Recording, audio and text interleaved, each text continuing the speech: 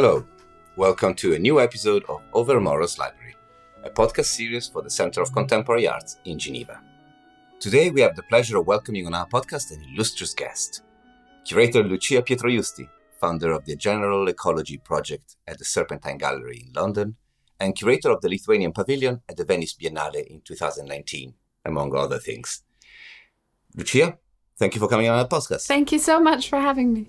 So, after our last episode on Ernest Junger, Lucia will help us to expand the shelves of our imaginary library with a conversation on alternative realities, metaphors, non-human perspectives, and more. And let me begin with something that we discussed in the last episode on Junger. Junger talked about a method to deal with reality, which he called the stereoscopic gaze. The idea is that of being able to see at the same time the factual scientific dimension of the world and the non-factual mythological, even ineffable dimension of reality. And also to hold both these views equally true at the same time. Does this approach resound with the approach that you have in your work? So hi, and again, thank you so much for this invitation. I thank you also so much for scheduling me so near such a controversial figure politically. I do have to say, though, that the episode was amazing and that it led me to so many reflections, which I hope come up today. But to answer your question, so I'm quite blind. I don't see very well. And if I don't wear my glasses, I tend to... there's also something else called prosopagnosia, which is a difficulty to recognize faces. But what I notice is that if I take my glasses off and I walk in the street, instead of not recognizing people I know, I find myself recognizing people I don't know. And so I say hi to a lot of strangers in the street. And I kind of feel like that approach has a connection with some kind of methodologies that I find really helpful in the curatorial sort of field or environment. When I was talking about this with my wonderful colleague Ben Vickers, who you also had on the show with Sarah Shin, he cited at me a passage from the architect Keller Easterling's book, Medium Design, which I'm just going to read to you now because I have been quoting it since pretty much with every lecture I ever give. So she writes, "Where nothing is new and nothing is right, there are no dramatic manifestos. But maybe there is a chance to rehearse a habit of mind that has been eclipsed. You are already able to detect, as if with half-closed eyes, which is the important part, a world at a different focal length. Rather than only declarations, right answers, objects, and determinations, you can detect and manipulate the medium or matrix in which they are suspended and in which they change over time." So what I find really fascinating about this quote and is, first of all, it sort of resounds and relates to my physical embodied experience of seeing, but also the fact that when you're thinking about issues across kind of art and how it permeates other disciplines and kind of exists within the medium or matrix in which we live, like the contemporary world, how do we feel in the present? This capacity that the curatorial, I suppose, amateurism, the fact that we're not experts in anything much, and neither are artists, right?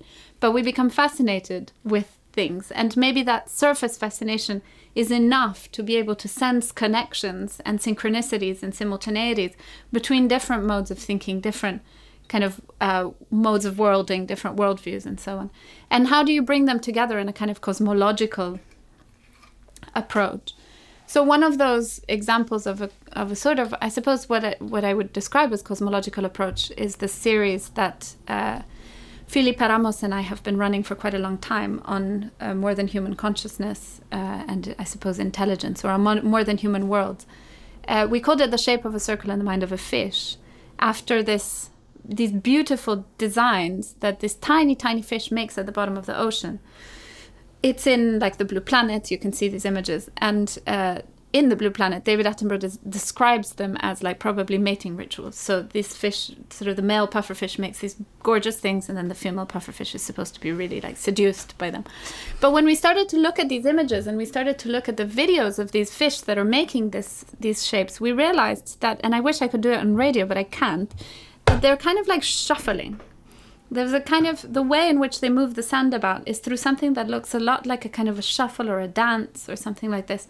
And so it led us to think, like, if we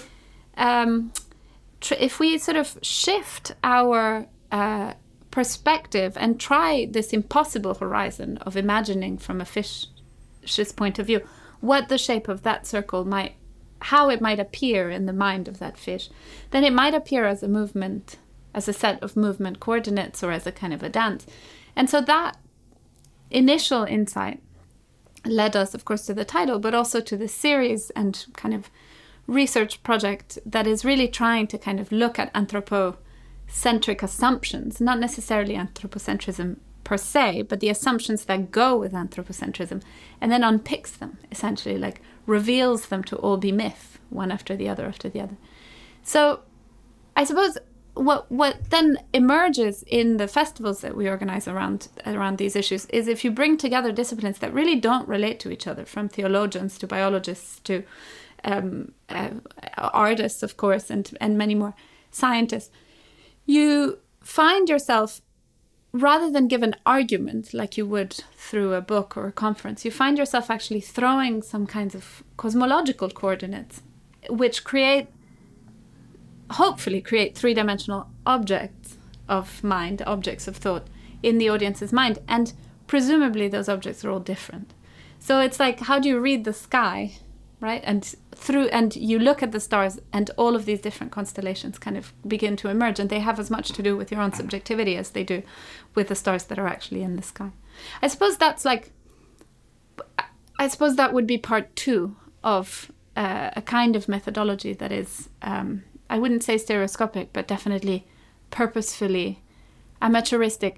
There's something else that I often cite, which is a description that the Italian anthropologist Elio Zagami gives of the sort of logic that underholds some of the belief systems on the Sicilian island of Alicudi, which has the most incredible mythology, as I'm sure you are incredibly familiar with, but it has some of the most compelling mythology, and that mythology is so unique to that specific island. So the island of Alicudi, I owe this, in fact, the first person who spoke to me about this island, aside from just knowing it from being from Italy, but was the artist Aishani, who has been working on a project on Alicudi for some time. And historians have been tracking the ways in which food scarcity met with the outbreaks of things like the ergot fungus, which is, of course, the fungus that is at the basis of the compound that then made LSD. The ergot fungus had these like years-long outbreaks over the course of the centuries in the island of Alicudi. So presumably, it has been suggested that these myths emerged from a kind of general hallucinations or hallucination period that the whole of the island would have been undergoing via consuming the bread made from the rye infected with the ergot fungus. So these figures that emerge in Alicudi, the maiare, are these female figures that paint themselves into this kind of ointment and then are able to fly to Palermo and bring back goods and riches and food and all the things that indeed were missing in the island. So it's at the same time a kind of ecological sensitivity, a kind of social sensitivity, and some kind of psychedelic revelry that is included in this.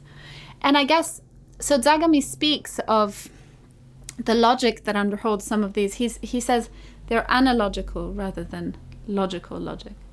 So there's something about that notion that I think is also really helpful when working as a curator or working in the arts in general. This notion of, I suppose, like belief leaps or associative connections that undo things like cause and consequence, or the need of cause and consequence, or something like this.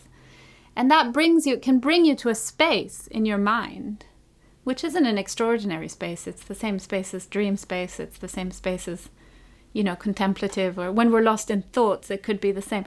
Spaces in your mind that allow for these associative moments to disrupt the logic by which we experience everyday life in, I suppose, urban global north centers, right? Most of the time. Moving to a more let's say, material, concrete realm, perhaps.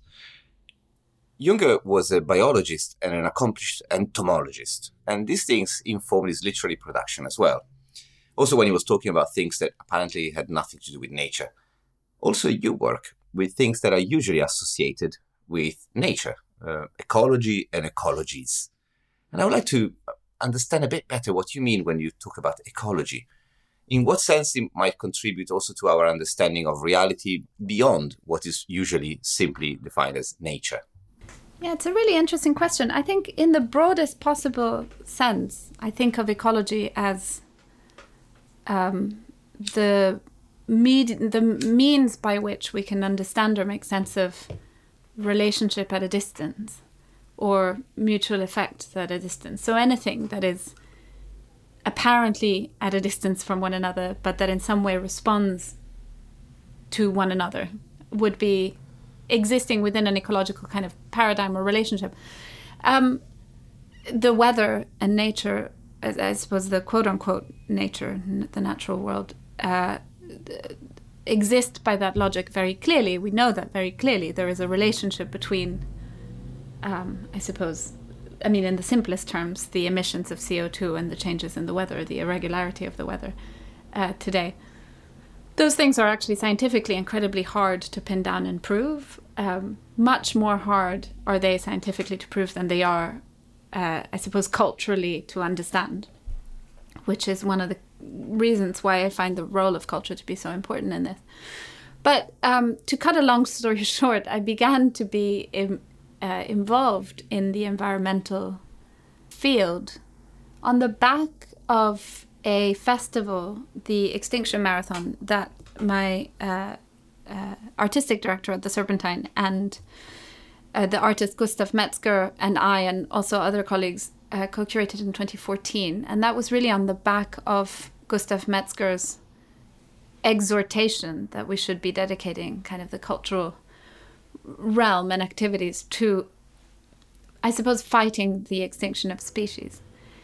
Gustav was an artist who was really deeply concerned with extinction. He arrived in Britain at the age of 6 as part of the Kindertransport, escaping the Nazi regime. So the notion of the sort of looming spectre of extinction was really heavy in his consciousness. And out of that emerged a really deep ecological consciousness, which is one of the earliest in the kind of 20th century modern art, although by no means earliest in art in general. I mean, I would argue that all art is about agriculture and the weather in some form or another, but that's probably a different story.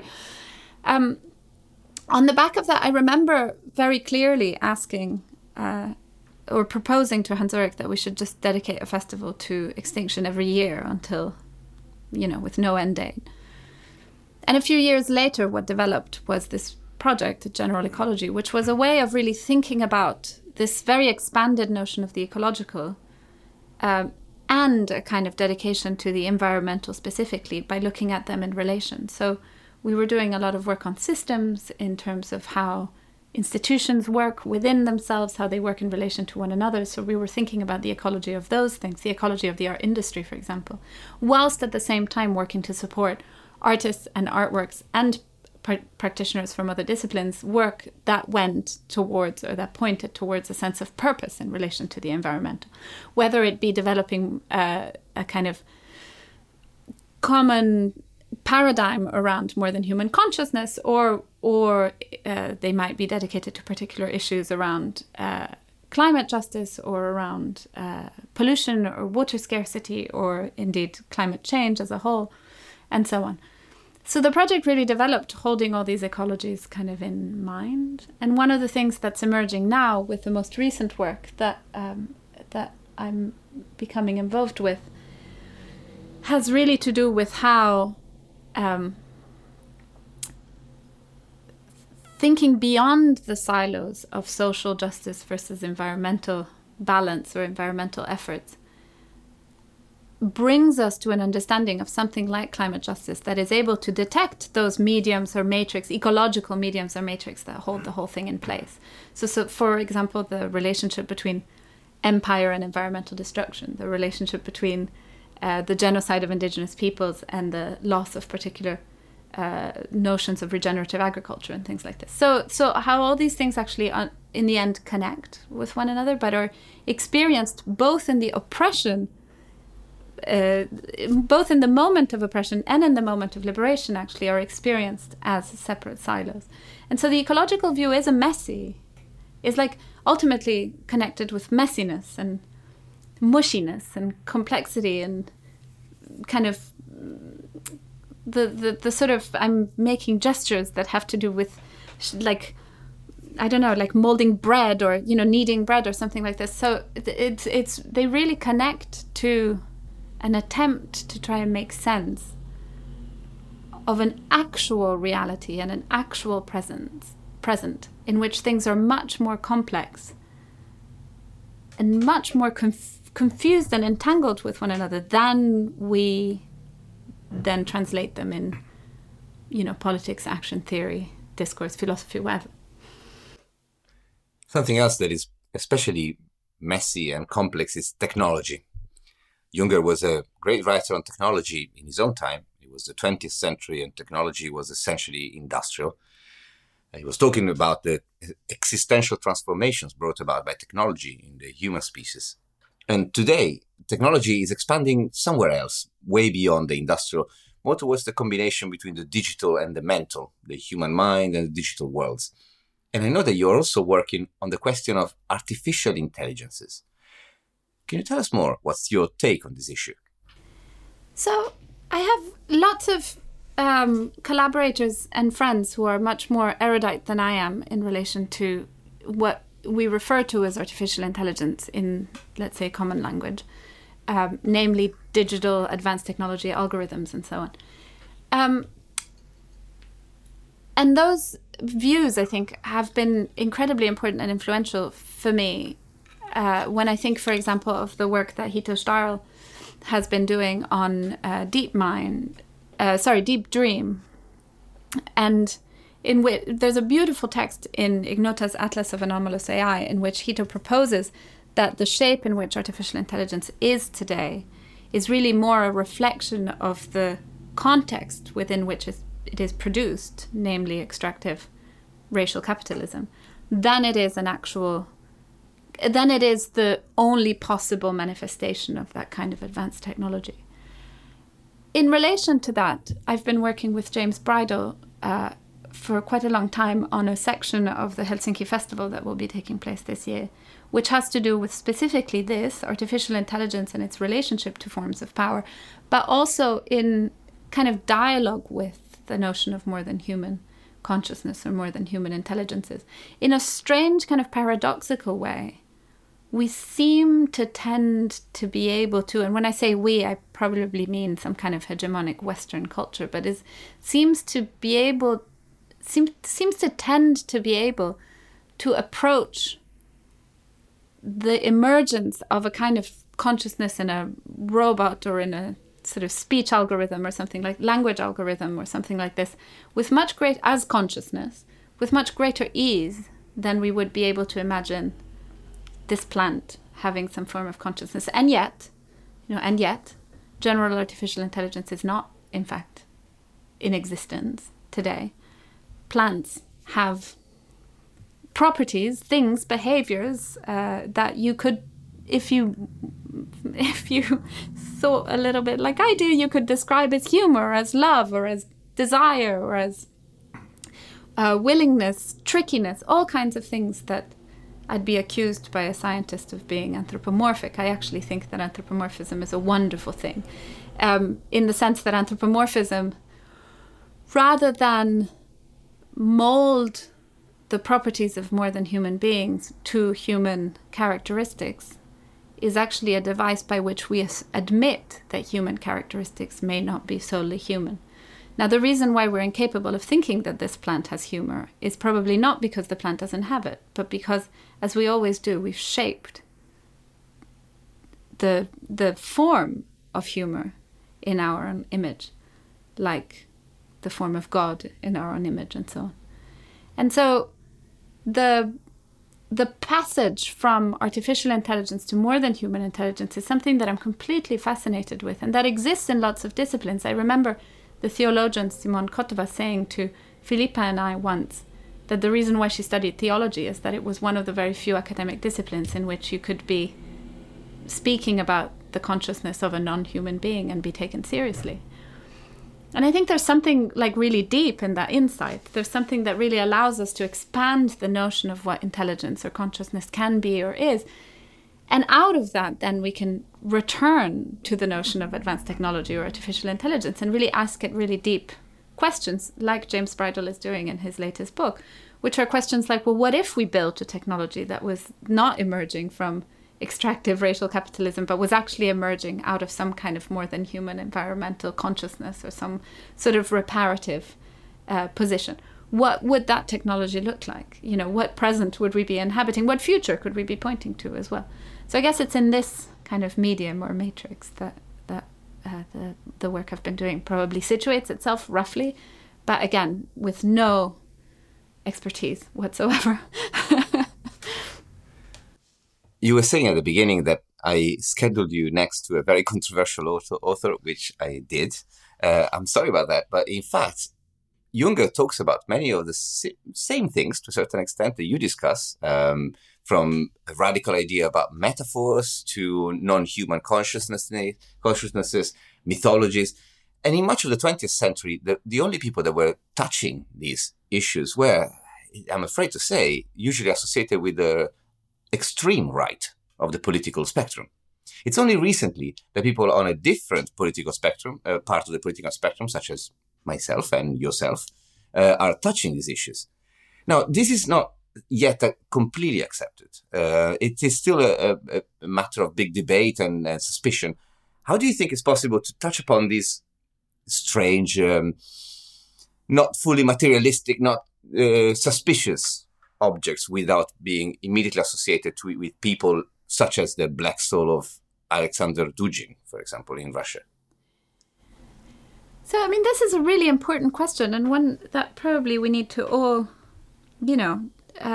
masticate and digest very consciously as we exist within environmental fields. And I would probably add to that not only environmental consciousness or ecological consciousness, but also some kinds of rebirths of spirituality, the increasingly important roles that, at least in culture, things like alchemy or theosophy or astrology play today.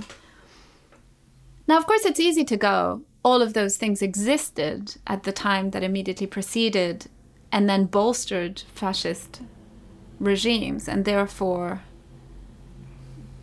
the cause and consequence relationship of those things is that an ecological consciousness leads to some kind of fascism, or that in some way there is a sort of unbreakable link between those two.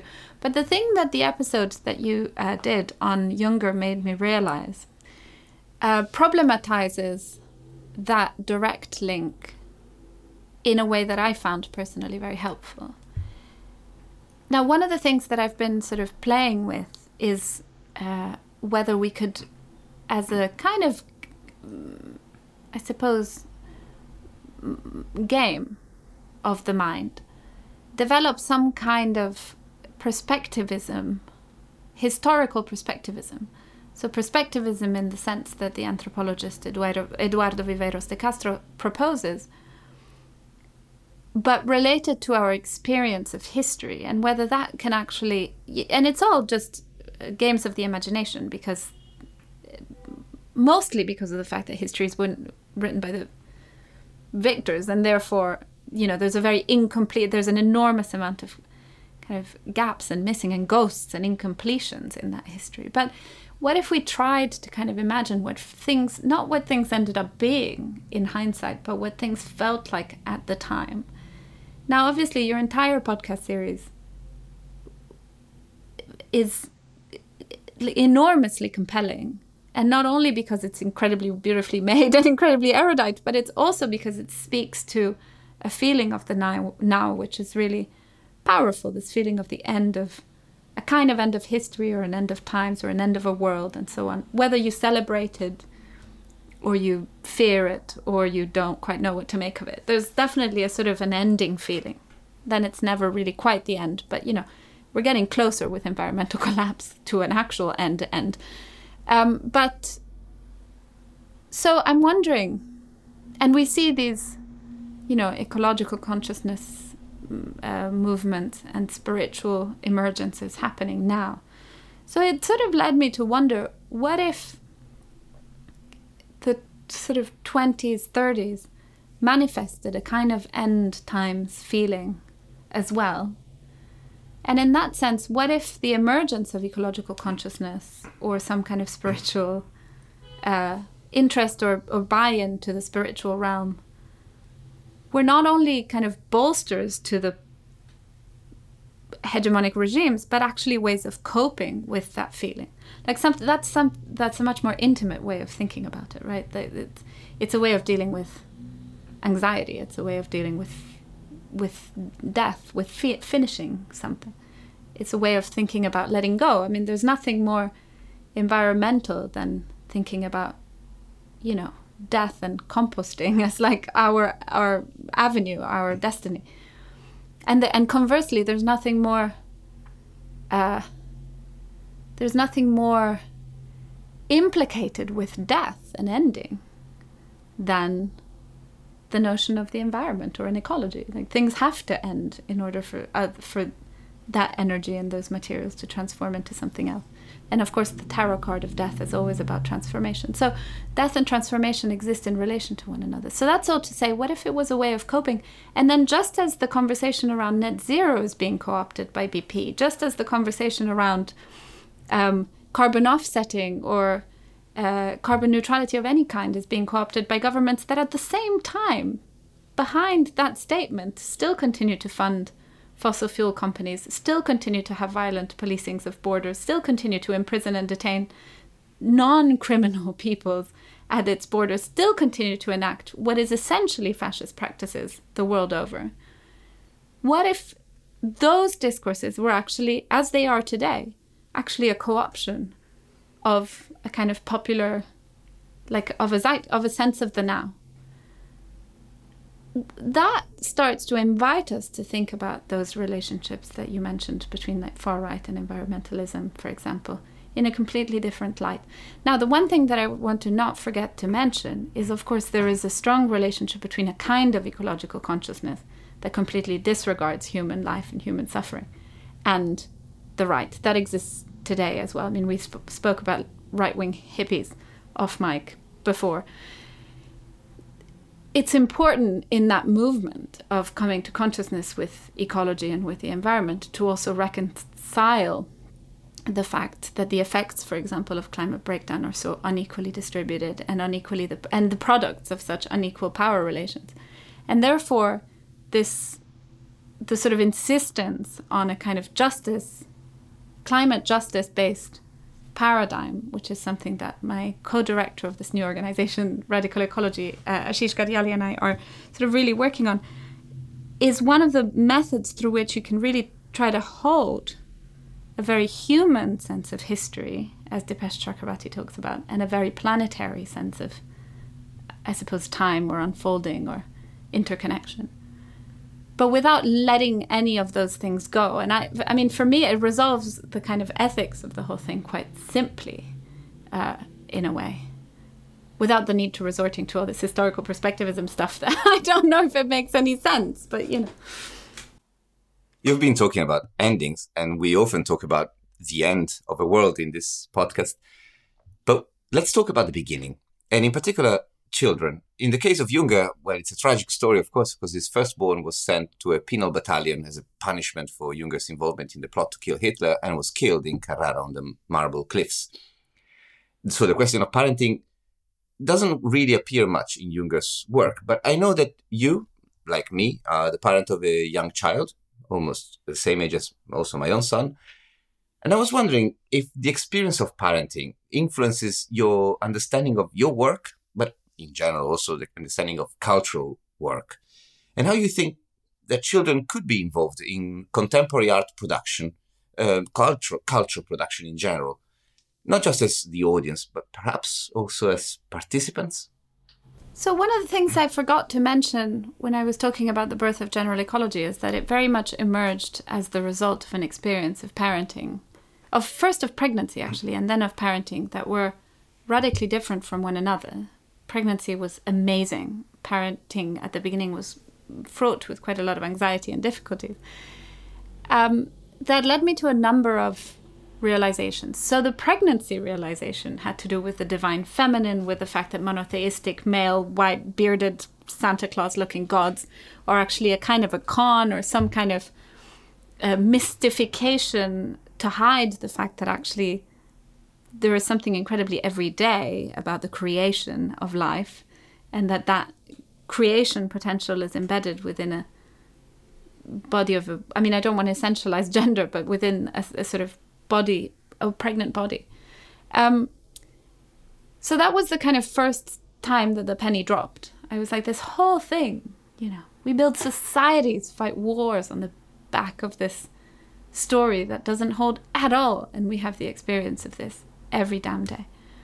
The second one was actually relating to a small infant. My way of responding to the anxiety that I felt as a new mother was to, I suppose, hyper-intellectualize the experience. And so it led me to think about all these things, like how language was such a secondary, in time, mode of communication. If you begin to relate to your infant, you don't need for them to speak to you or for you to be able to speak to them or for them to understand you to know that there's a need, that there's a pain, that there's a fear, that there's all kinds of things. There's physical closeness, which is incredibly important, and then all kinds of other clues, non-verbal, non-linguistic, non-symbolic. And so within that experience, I started to think about the radically untranslatable and how that experience itself could in some way be a teacher towards ways that we could relate to more than human beings. So, in the same way as children have ways of expressing their dissatisfaction, plants have enormous ways of expressing their dissatisfaction, about lights and water and so on. And they do so in such ways that people that are much, much better at me than at taking care of plants can read really clearly. And so on. And then the third thought was a kind of dislodging of human time. Many parents will tell you that many parents involved in environmental movements will tell you that their environmental consciousness was born with the birth of their children. And usually they go, because what world am I handing to my children and the next generation and so on. But I think something more deep is at play. I think when you start to relate to a being that you love that much, fully aware of the fact that if everything plays out in the way that it should, they outlive you. Therefore, that you're loving them in a time that doesn't belong to the scale of your life, then that slight dislodging from one length of a life to a length of 1.5 lives or 2 lives is, again, just the first step in the possibility that with your mind internally as a kind of exercise, you could dislodge the notion of human time and start to think about redwoods time or geological time and so on. It's just a question. Scale holds things in place, but just the tiniest little bit of uncertainty or destabilization of that scale allows in the mind possibilities that far exceed, the credit that we give our brain usually, which is like, we can't conceive of this, it's too big, it's too long, it's too something. Well, it's not quite true. You can conceive of your child's life after your own death. And so, it's just another couple of steps beyond that point, right? As per the question around what role could they play in cultural production, the thing that comes to mind is how much learning emerged later on as my son became a bit older, when I realized that the world that he inhabits is a world that I, in a certain sense, hold in place around him. And that children have this incredible capability of sort of every day creating the world anew or experiencing the world anew or something like this. And that therefore those parameters that you put around them determine their experience. So the shift there, the kind of mental leap from that is, to a certain extent, maybe we all kind of wake up in the morning, have assumptions about where you cross the road and where power lies, and what you're going to eat and what a bank account is and how much you need the internet and things like this. And every day we reenact, we reperform that world that we experienced the day before. And so we are, in a certain sense, sort of partaking in a shaping more than an interpreting, or a shaping more than a sort of passive experience of it. Now, I'm obviously not, I'm under no illusion that power is distributed in such a way that is not true for many. That, the circumstances of the world are far more, like, crush so many people and livelihoods and communities and so on. But I just think this thing from kids, this capacity to sort of imagine and everything that is possible, is completely fundamental to the way that culture could, or at its best can, somehow like dislodge the assumed, or dislodge the intractable. The other thing that I find really cool about kids, by the way, is that I read in a book that their brains are wired, have as many connections as an adult mind on psychedelics. So when my 5-year-old asks me, what is God? And I go, well, like God is kind of everywhere, and they made the universe, but they're also in plants, and it's sort of you, and it's sort of me, and it's time that passes, and God is definitely love and gravity and all these things. He's the only person that doesn't look at me like I'm nuts. And then, 5 minutes later just goes, God is everything. No problem. That, how do you hold on to that?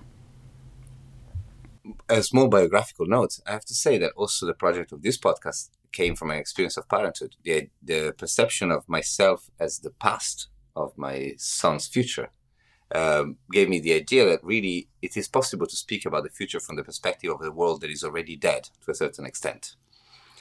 But remaining on the podcast itself, as you know, we are here trying to create a library about worlds that end, worlds that are fragile, but also worlds that are as yet to be born and worlds that are beginning. We are creating an imaginary library, but next to it, let's imagine with the possibility that is given by imagining it, that we can create also a gallery. What would you recommend that we include in our imaginary gallery next to our library? And also, would you contribute any books to our imaginary library? So the practice that comes to mind today, because I've just been recently writing about it, is the work of Tabitha Rezaire.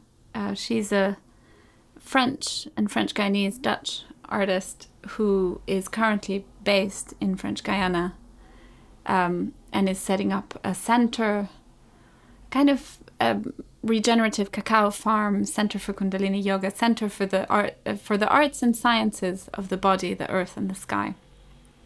There's an observatory in it as well.